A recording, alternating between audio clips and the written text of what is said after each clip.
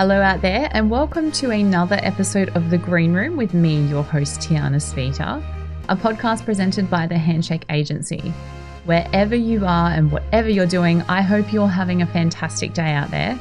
And I also hope you're as equally baffled as I am that it's practically mid-August right now. But hey, end of winter, which pleases my stubborn Gold Coast hometown heart immensely. For Green Room fans, or perhaps people that accidentally stumbled onto this podcast last week, you may have noticed we had 3 episodes out last week instead of the usual 1. And no, it wasn't because I just got bored during lockdown and decided to go rogue. In addition to featuring the Aussie hip-hop maverick Masked Wolf on the show to chat new tunes, inspirations and more, myself alongside the incredible teams here at the Handshake Agency and The Music were able to bring together 16 Australian music industry experts, coming together for a special 2-part series looking into the current state of the Aussie music industry amongst the ongoing COVID pandemic and the issues it is presenting to the industry. We dove into some possible roadmaps, and we also looked into some general tips as to how we can all try to survive this ongoing struggle as best as possible.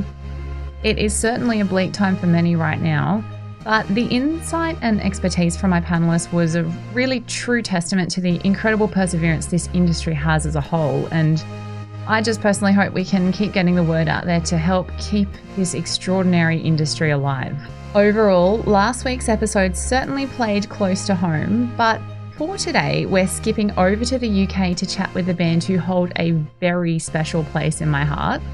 And they'd be holding large spaces in more hearts than ever with the very recent release from Essex rockers Nothing But Thieves and their brand new EP Moral Panic 2. For me personally, the first time I ever heard a Nothing But Thieves song, it genuinely stopped me dead in my tracks. For those initiated, or perhaps even the uninitiated, there is something truly magical about the brand of alternative rock this British 5-piece wield. And it's very clear us Aussies adore them, with their previous 2 trips down under selling out and forcing expansions due to popular demand. While these guys can shred and delight in equal stupefying fashion, it's on their new EP Moral Panic 2, a tantalising direct follow-up to their 3rd studio album Moral Panic, that we see Nothing But Thieves level up yet again. And just before their latest EP dropped into the world, I snagged some time with Thieves guitarist, producer and all-round legend Dom to chat about the journey that led to them thieving hearts all over the world. Dom from Nothing But Thieves, welcome to the noisy green room. Thanks to the road and thanks to your beautiful background, but it is such a pleasure to have you with me today. Thank you for having me. I really appreciate it. Well, I have to get this out of the way up front. Obviously, we have a lot to talk about in Nothing But Thieves land, but I am a giant fan. One of my favourite live music memories from way back was, I think, back in 2016, you guys came out here. It was about this time of year, actually, and you did a little Splendour in the Grass sideshow in Sydney, and It was just an incredible night. I think I held hands with a stranger when Lover Please Stay came on. Everyone was just having this bizarre connecting moment. So I just have to tell you. And that's how COVID started, from that guy. Yeah. Oh, yeah. That's funny. Oh, that's very sweet of you, though. Thank you. Yeah. It's just, we all have such a love affair with you guys here. And I'm not just saying that because I'm chatting to you, but, it does help. It helps that we have a nice connection already here. But a lot has obviously happened in between that time and now for Nothing But Thieves. You guys have released Broken Machine, Moral Panic, and lucky for us, you guys weren't done on the Moral Panic theme because we have Moral Panic 2, your new EP, literally in the world very, very soon. How does it feel to be releasing this EP in the state of the world and also just in this stage of the Nothing But Thieves story? That's a fantastic question, Tiana, and I'm glad you asked it. Do you know what? It's great to be releasing music is the fundamental thread here. But I would say it's been very strange for us because normally we would put out a record like Moral Panic, which we did on the latter half of last year, and we would normally hit the road, do tours all around the world and not see our families for a couple of years and then start writing again, record and then repeat. And this just put a complete roadblock in kind of how we do things and all of our plans. But what that did do was kind of like shake us up and loosen us up a bit. So when we were sat there going, well, we should be on the road now, we kind of used that time to start writing, and we weren't too bothered about it. We weren't like, there's a deadline for new record. There was none of that. It was sort of, there's time to kill. You're not going anywhere. You have nothing better to do, so just relax and write some music. And that's kind of how the birth of Moral Panic started. And yeah, from there we just carried on writing tunes. Managed to get them recorded, which we did in a remote recording session with a producer, which I'll speak to you more about later. But yeah, really, really bizarre. I obviously want a gig. All the boys are hungry to get on the road again, but you've just got to be patient, as everyone else has been for the last couple of years, basically. Yeah, I really like with that too, even though it is a continuation of Moral Panic, like this all kind of did come about after it. It's not like anything was like a leftover or left out or cut out essentially from the original album. Is that correct? Yeah, and we've definitely had it before where we've finished the record and there were some songs that we felt weren't quite right for the main body of work, but as deluxe tracks, they could be their own thing.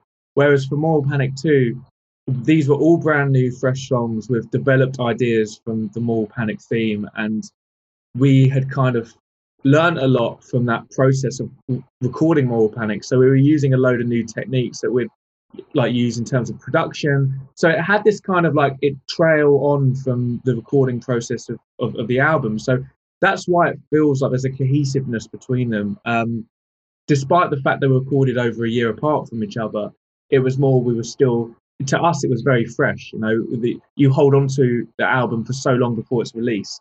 But it didn't feel like there were heaps of time. I just said heaps. I've never said that. That's so Australian, isn't it? Heaps of time. I love it. You're more Australian than I am. I know. I can't believe I said that. Can you like bleep that out or something? Yeah, I'm sure we can. I'm sure we'll go back.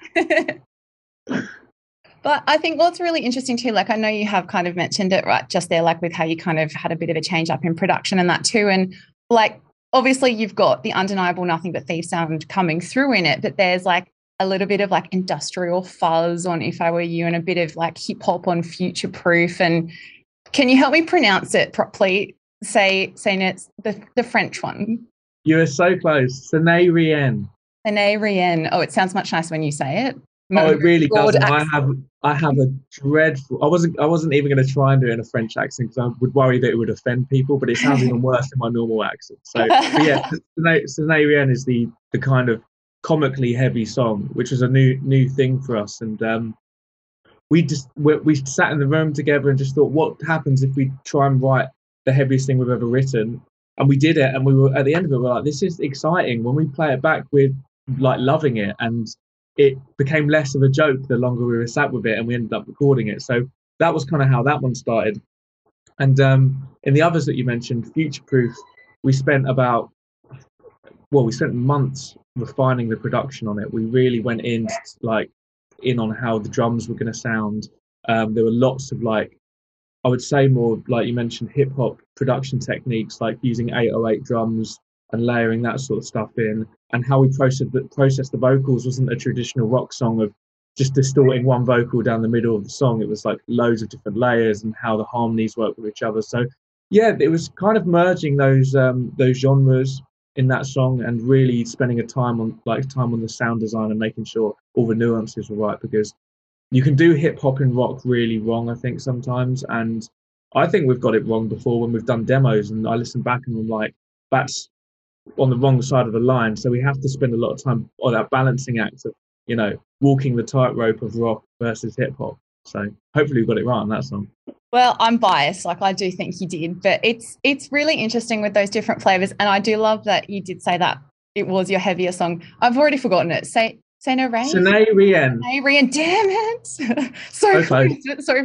But I am actually a very, very not so secret heavy fan, and I would actually give my fictional firstborn child to see that one live in action. So I love, obviously, but it's so nice to have those different shades of you guys. Like you guys have always had many, many strings to your bow sonically. So it's really nice to see you guys explore this and just flesh ideas out with each release you do. That's kind of the benefit, I think, of having written our first record with quite a diverse sound, of having, like you said, a slow ballad like Lover Please Stay that is kind of in the vein of Jeff Buckley or Radiohead and things like that. And then you have songs on the other side of the spectrum on that album, like Ban All the Music, that has touches of like Zeppelin riffs and things like that. So we gave ourselves this kind of wide breadth of where they're going to go next. Whereas I think if you have one sound and it's pigeonholed there in your first record, you can kind of scare people by going, actually, we're going to mix it up for a record too. Whereas because we started like that, we could kind of like branch off and it wasn't freaking anyone out, and we could bring in influences of synths and electronic drums and different genres, and it didn't seem like a weird move from us. And it keeps stuff so interesting because we're not locked into like, oh, it's got to be two guitars, a bass, and drums like every time. We can just do kind of what we want now, and the freedom there is fantastic. And I think we wouldn't have it any other way. It's such a fun way to write as a band. Yeah. Well, it's amazing because you kind of did set that scene so early on, and in a way, like you said, so many fans can get quite attached to a band's particular style when they first start out. So you kind of, geniusly set the tone really, really well. It was definitely an accident. Let's not say genius there. But I would say that there's a benefit of having a vocalist like Connor, where you can throw him on any song and he is kind of the common thread between it, and he's the guy gluing all the songs together. That really helps. And I think not in all songs, but there's generally like a darker undertone to the sound of the music, with Connor sort of floating over the top of it. And that juxtaposition is quite a common thread in a lot of Nothing But Thieves music. And yeah, like I say, that teamed with Connor's insane vocal is what ties it all together, I think. Yeah, absolutely. And I think, speaking of your team, I mean, obviously you are a resident guitarist and you also jump on keyboard, piano, production duties, like God knows what else. You're probably doing a million other things in the background as well. But like, do you love kind of balancing that creative and more technical side as well with it? I mean, I know you teamed up with Rich Costy on this as well and had just an insane team on Moral Panic too. Like, do you love that equal, like how you've got the stylistic balance? Is it nice to have that little, flip between the two in this respect? Yeah, for sure. I think I have a real passion for production and even maybe mixing to a degree. It's something that I've learned from the start of the band. I didn't have it we were still in school actually before the band was a thing, so I was very young.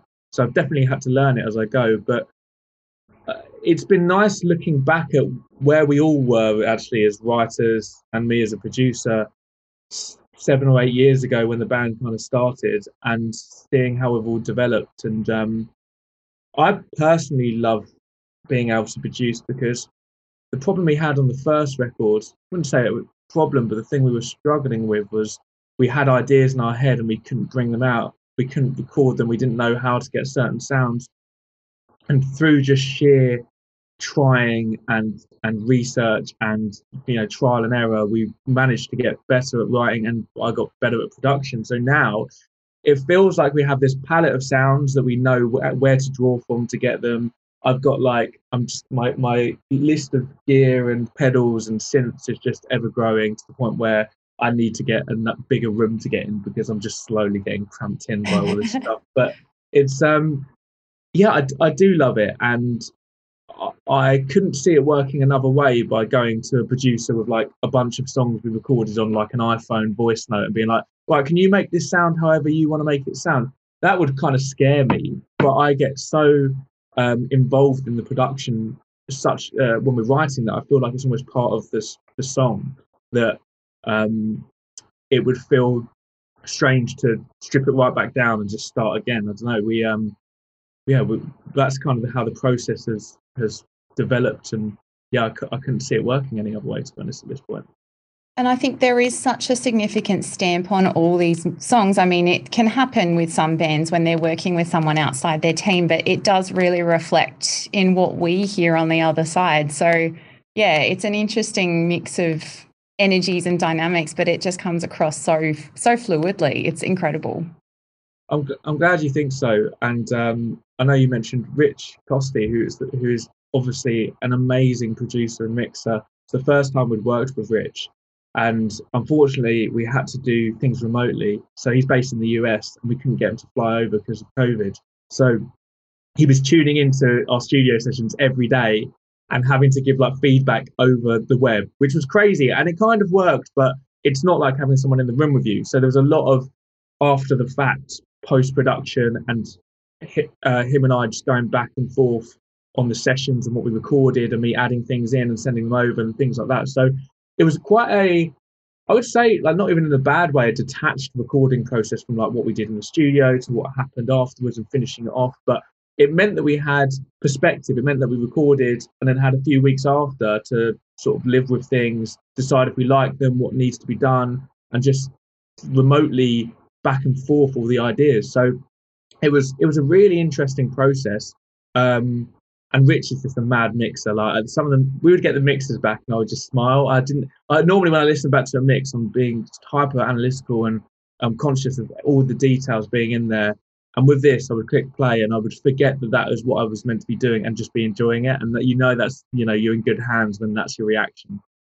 Yeah, 100%. And like, it's just an incredible like arsenal behind all of it. Like his track record alone is phenomenal, and then you throw you guys into the mix. I mean, how could it not be amazing? But yeah, you would hope so, but there's always we still have imposter syndrome. We still sit there and we're like, have we ever done this before? All of us have it, and that's why it's quite nice to have someone like Rich like at the helm, just sort of making sure that everything goes to plan. And we love that outside influence. If we're not sure on something, we can ask someone and kind of get that third party opinion, and you're going to trust them, because like you say, with a track record like his, he's got Rage Against the Machine and Muse and Biffy Clyro, and they're just a couple of the names. Like, he's been working with the big dogs of rock and roll, so you can just kick back and go, we're in safe hands. Coming up after this short break, Dom and I chat how a couple of kids from Essex wound up playing stadiums, breaking up fights mid-show, and what's really going on backstage in a Nothing But Thieves show. Stick around. Steve Bell here. I present the Handshake Agency podcast Rewind. Each series takes you back to a moment of musical heritage as we present oral histories about great albums of our time from the people who made them. If, like me, you have a geek-like curiosity about your favourite artists, track down Rewind with Steve Bell at thepodcast.com.au, Apple Podcasts, Spotify, or wherever you listen to your favourite shows. I know that obviously, as you touched on, it's not an ideal situation to be doing a lot of this remotely. And I guess as well as we're in 2021, stuff has kind of gotten slightly better and gotten slightly worse. I know in the UK, you guys have actually just dropped lockdown in England. Like, it's all kind of become a bit of a free-for-all. Like, how is that impacting you guys from your plans at this point in time? Like, is it nice to be able to consider live shows with 3D fans after what we've gone through? 100%. I think everyone's probably a little bit sick of working from home. Even us, we have to do it a bit. And I think, obviously, in the back of my mind, I'm slightly skeptical that everything is going to go ahead. They've lifted the lockdown, but the cases are skyrocketing, and maybe more than ever. But luckily, it seems like less people are being hospitalised, so there is a silver lining to it. Without getting too into COVID, because I'm sure everyone's sick of it by now, we just want to make sure we can play gigs as soon as possible in the safest way possible. So we're really, really just like, I keep tabs on the news constantly, just waiting for like news on events and the entertainment space, and just making sure that, as soon as we can play, we will. So we're playing a tour in October at the moment, meant to be headlining the O2 Arena, which is like pretty much the biggest venue in London until you go to stadiums.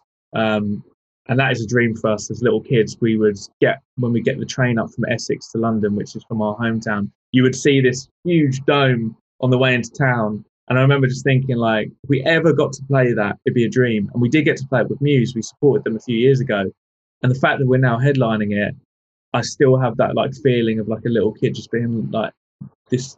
And I don't believe it's happening. And that's not because of COVID or anything. I literally don't believe, like, aside from that our small band of little wormy kids from Essex have managed to get into that big arena.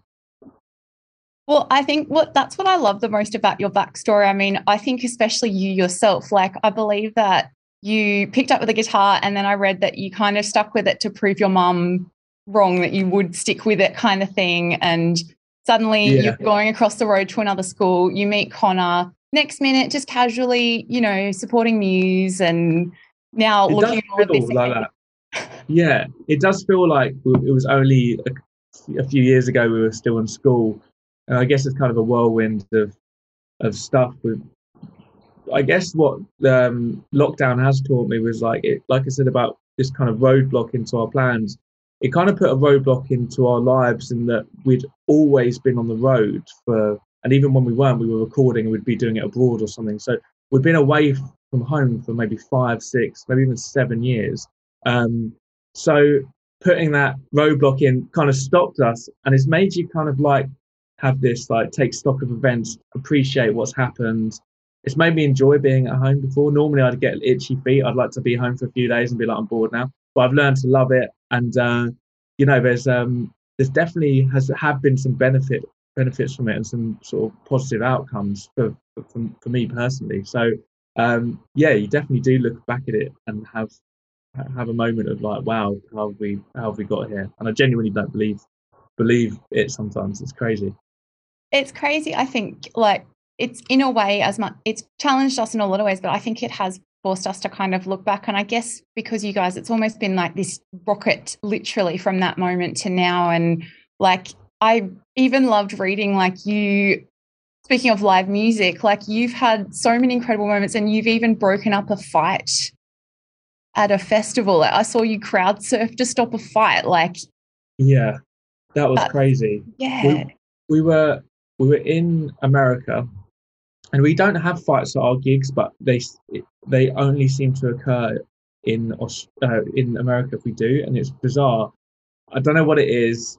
Maybe they're used to smoking weed more than they are drinking, but these guys were like proper drunk, and I saw a fight breaking out, and the security weren't doing anything, and then someone got hit who wasn't in the fight, and I remember just being like, someone's going to get seriously hurt here, and I was like trying to get attention from like my techs on the side of the stage and like the security, and I was like trying to continue play the gig, but also be like, someone needs to go and sort that out. And no one did, so I just ended up putting my guitar down and jumping off of the riser into the stage. And stupidly, I didn't realize how big these guys are. When you're on stage, you're taller than everyone. When you're actually on the ground at the same level as them, they're still 6'6" and you're still 5'10". So I remember like looking at this guy and being like, this is a huge mistake. He didn't realize I was in the band, so he started like wrestling me. And then the band stopped playing and like the lights came up. Oh, it was so classic. And then they escorted this guy out. And he was actually outside the venue afterwards and was apologizing to everyone. And he was like explaining why I was a misunderstanding. And it actually was like, not the worst thing in the world. But I won't forget that one in the rush. I don't know what I was thinking, but if no one else was going to sort it out, I think I had to at that point. It's pretty incredible. And I think like that was my question, like who fights during a Nothing But Thieves set? But like, yeah, that explains a lot. But also like, what a wild memory. Like, are there any other memories that stick out as much as that? That seems like a hard one to top. Yeah, that was quite a crazy one. Yeah, there was one actually. We were in Japan for the first time. We were headlining in Tokyo, and we're backstage, and it's about 5 minutes before we're about to go on. And I was saying to my tour manager, I was like, "No one's in the venue yet. Like, I thought we'd sold tickets, but no one's here." And he was like, "No, we've opened the doors like an hour ago. People were here," and I couldn't see from the green room like outside, but I couldn't hear anyone there. So I was really, really worried. I was like, obviously no one's come in, or there's been a problem or something like stopping the gig happening. And I walked on stage, and there was a full room of people. All the fans were in there. But when they get to a gig, they're so respectful. They stand there in complete silence, and they don't say anything. They're just waiting for the gig to go ahead. It was unreal. So we would play the song, play the first song. They would cheer, and then when Connor was talking, they would be dead quiet. And like culturally, they're such a respectful bunch of people that they just want to make sure that they're not talking over you or shouting or anything. They just want to listen to the music and absorb it. And it was the most incredible gig I've ever played. It was unreal. And conversely with that, the following time we went to Japan, we were playing Summer Sonic, which is this huge festival they have in Tokyo and Osaka. And we played on the Saturday, and that evening Radiohead were headlining. And it was the first time I'd been able to see Radiohead live, and they're one of my favourite bands. And we had the same experience of dead quiet, but in a stadium. And it was the best setting to watch Radiohead because you could hear every nuance. You could hear the band talking to each other on stage in the stadium, which is unreal. So yeah, I think that was a real shock and a real pleasure to be able to like experience that firsthand. And it's so funny when you go back to the UK and everyone's just like, throwing piss on each other and stuff. I hope that we were a bit better behaved for you in Australia, but yeah, we're pretty rowdy bunch, us lot. One of the best Australian gigs we played was in Brisbane. First time we went there, we ended up getting into the crowd for the last gig, and we were pulling all the instruments into the crowd, and we were like playing in the mosh pit, and people were like falling over me and like trying to strum my guitar for me. And the song obviously fell apart because we were just like getting like pulled everywhere. But it was like one of the craziest gigs we've ever had. It was so fun. I love that. That's very on brand. I'm actually from Queensland myself, so I may very well have been there. I'm sorry if I didn't play guitar in advance. Whoops. Yeah. Holding hands. What's next? God. Honestly, it was so good. We love. Oh, it's making me nostalgic wanting to play all these gigs again, and I almost need to stop talking about it.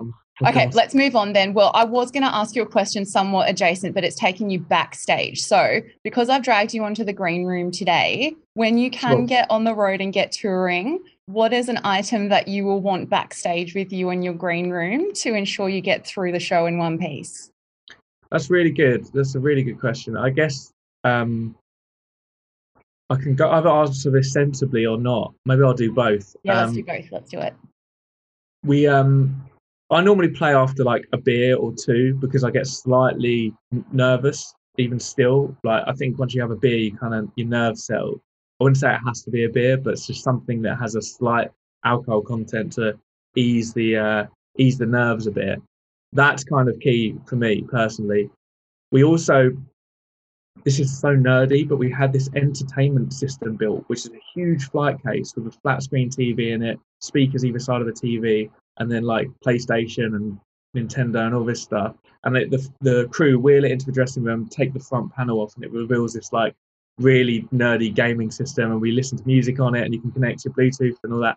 And that is like having a living room everywhere you go. So when we got that built, we were like, this is life now. Sometimes you're playing FIFA and you're like, we've got to be on stage in 5 minutes, but we've got to also win the game. So we have to. Why are they late? It's technical reasons, definitely. Yeah, technical reasons. Yeah, it's gone to penalties. That's why. Yeah. That's not nerdy. That's probably the best thing I've ever heard because I finally got a Nintendo Switch just before lockdown, and like I tell you, like while you're on stage, if you see a blonde girl with glasses backstage holding a Nintendo Switch plugging in, it's not me.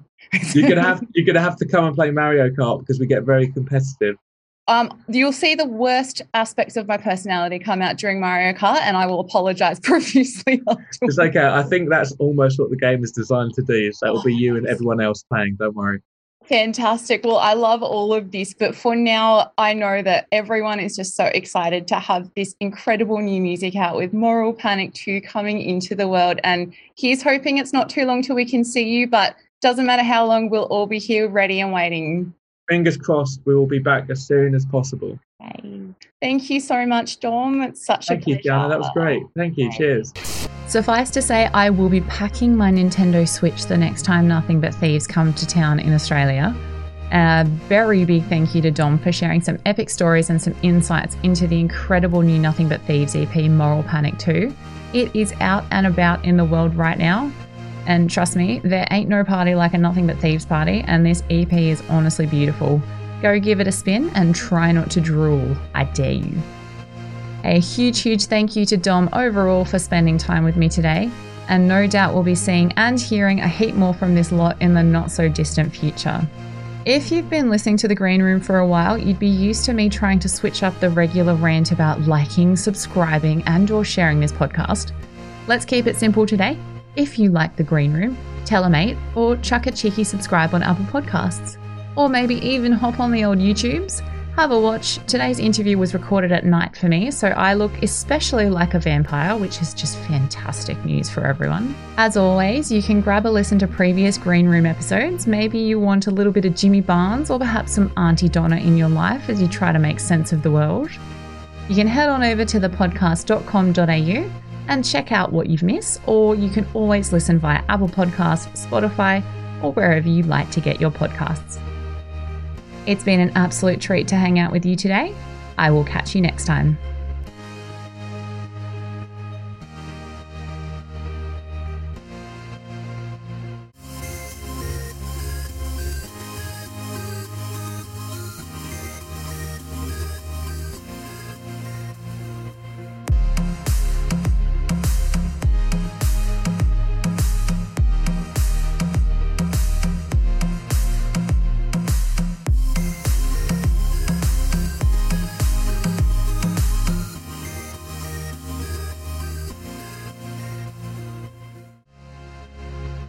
The Green Room with Tiana Spita is a podcast from the Handshake Agency Network, produced by Tiana Spita and Andrew Mast, with Pharrell D'Souza and Henry Gibson providing research, recorded and engineered by Zig Parker, executive producer Craig Treweek.